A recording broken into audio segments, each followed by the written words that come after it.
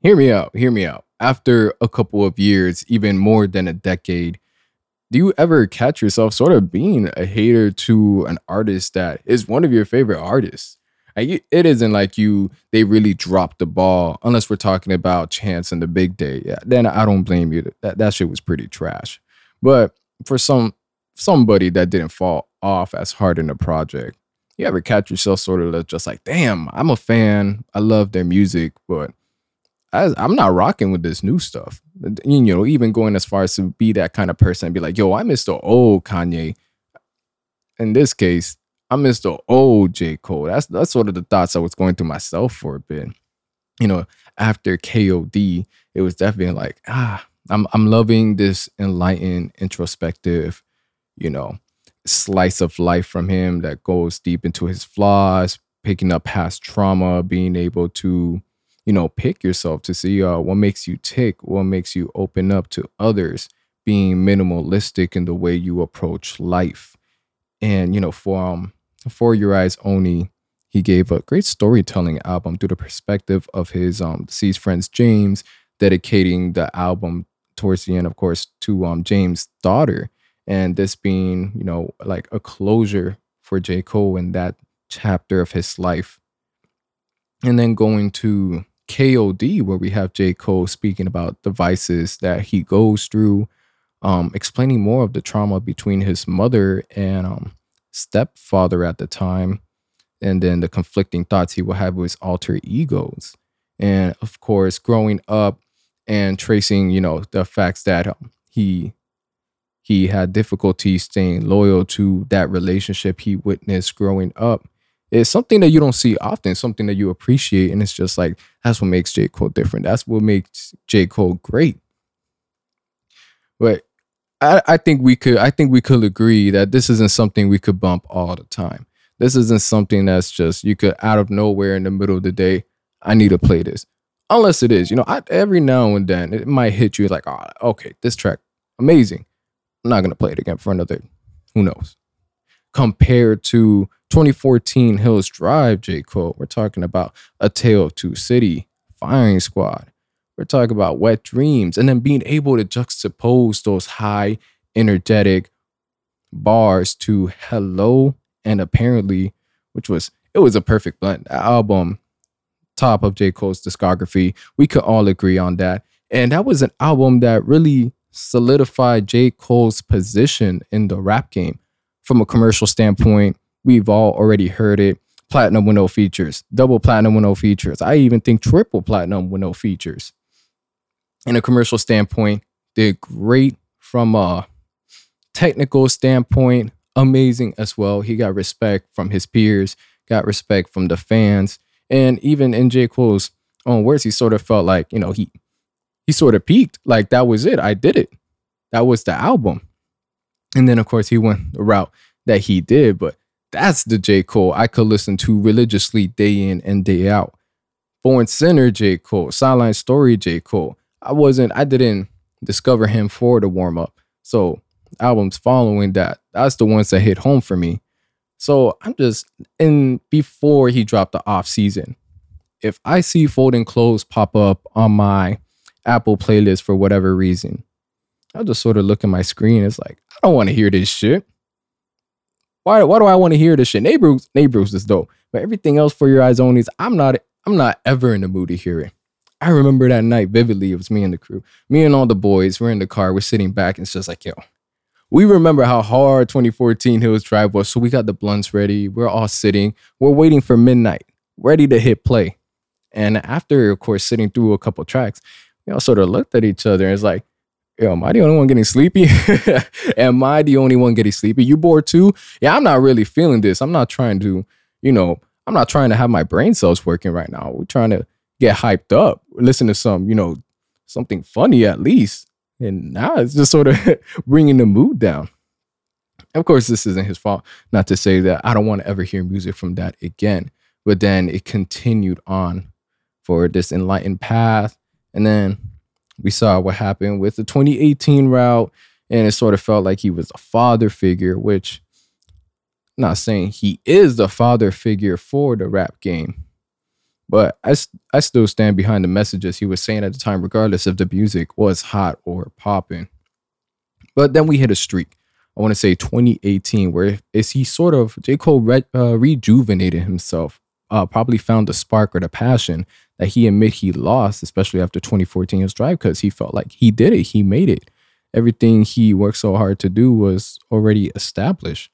And we saw him go on an insane feature run, and then eventually Revenge of the Dreamers 3, where we found uh, a different J. Cole than we have for the past couple years. Sounded like he was having fun in the studio. And if J. Cole's having fun in the studio, that means the music is going to be fun to listen to. And it was.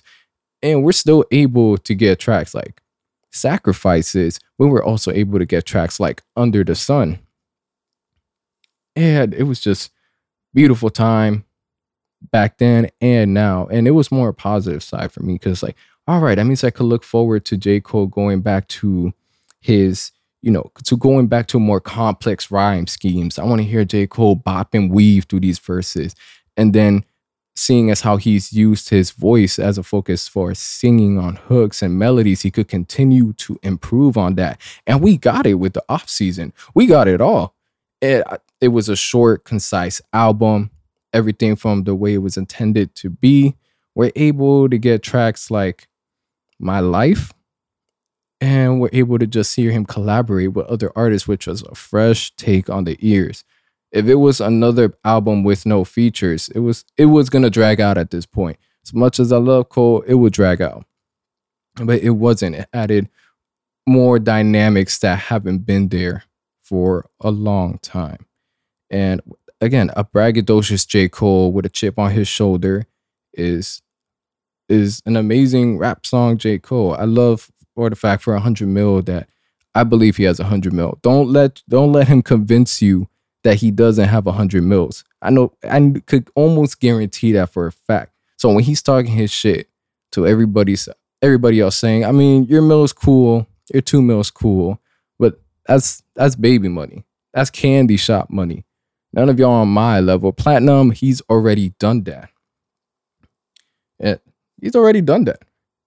But again, in tracks like that, and then going back to Let Go of My Hand, where he's still able to bring that introspective touch to it, reminiscing on how he had a difficult life growing up, and then sort of not wanting to give off this sense of overprotectiveness over his son because of the way he grew up, and having to understand that at a certain point he's going to have to grow up and mature to be his own man and face any hardships he's going to face in his life by himself or find out his own way. So being able to have that dynamic where you're bragging about having 100 mil, but also reflecting on the way you grew up and your son's future. It's a beautiful blend that only someone like J. Cole can do, honestly. Because for some reason, the J. Cole disrespect reached some insane amounts. It could have been the massive amount of Lil Pump and Smoke Perp fans and people that just ride whatever wave on social media. Of course, at the end of the day, I don't think anybody in real life, I don't know, I've never met someone in real life that really said, fuck J. Cole.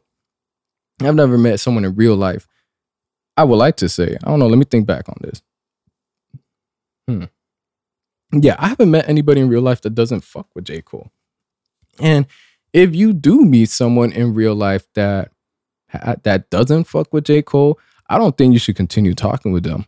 I don't even think you should shake their hand. Really ask yourself this. Why would someone not fuck with J. Cole? They have to be shady. They're a shady person without a doubt. I warned you right now in case you do meet those people. They're out there.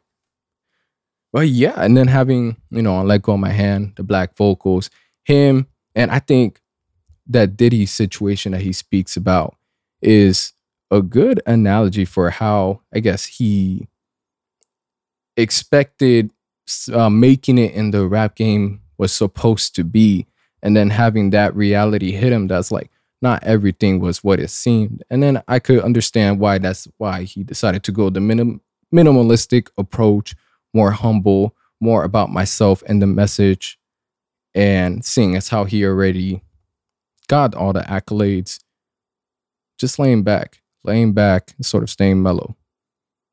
But I don't want that forever at least. Going forward from here, having more standout tracks like Amari, still going bar heavy with Close, and even, I mean, for God's sake, he dropped an interlude as a single, and it drove me crazy. Did it drive you crazy?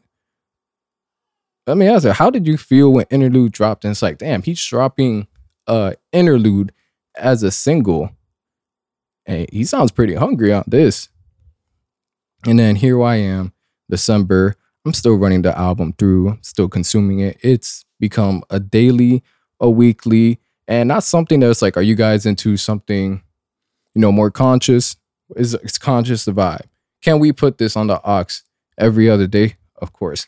I had to catch myself from being on that. I miss the old J. Cole, but granted, he was going a route that was like, damn, I really do miss the old J. Cole. How do you guys feel about J. Cole in 2021, his progression for the past decade or so?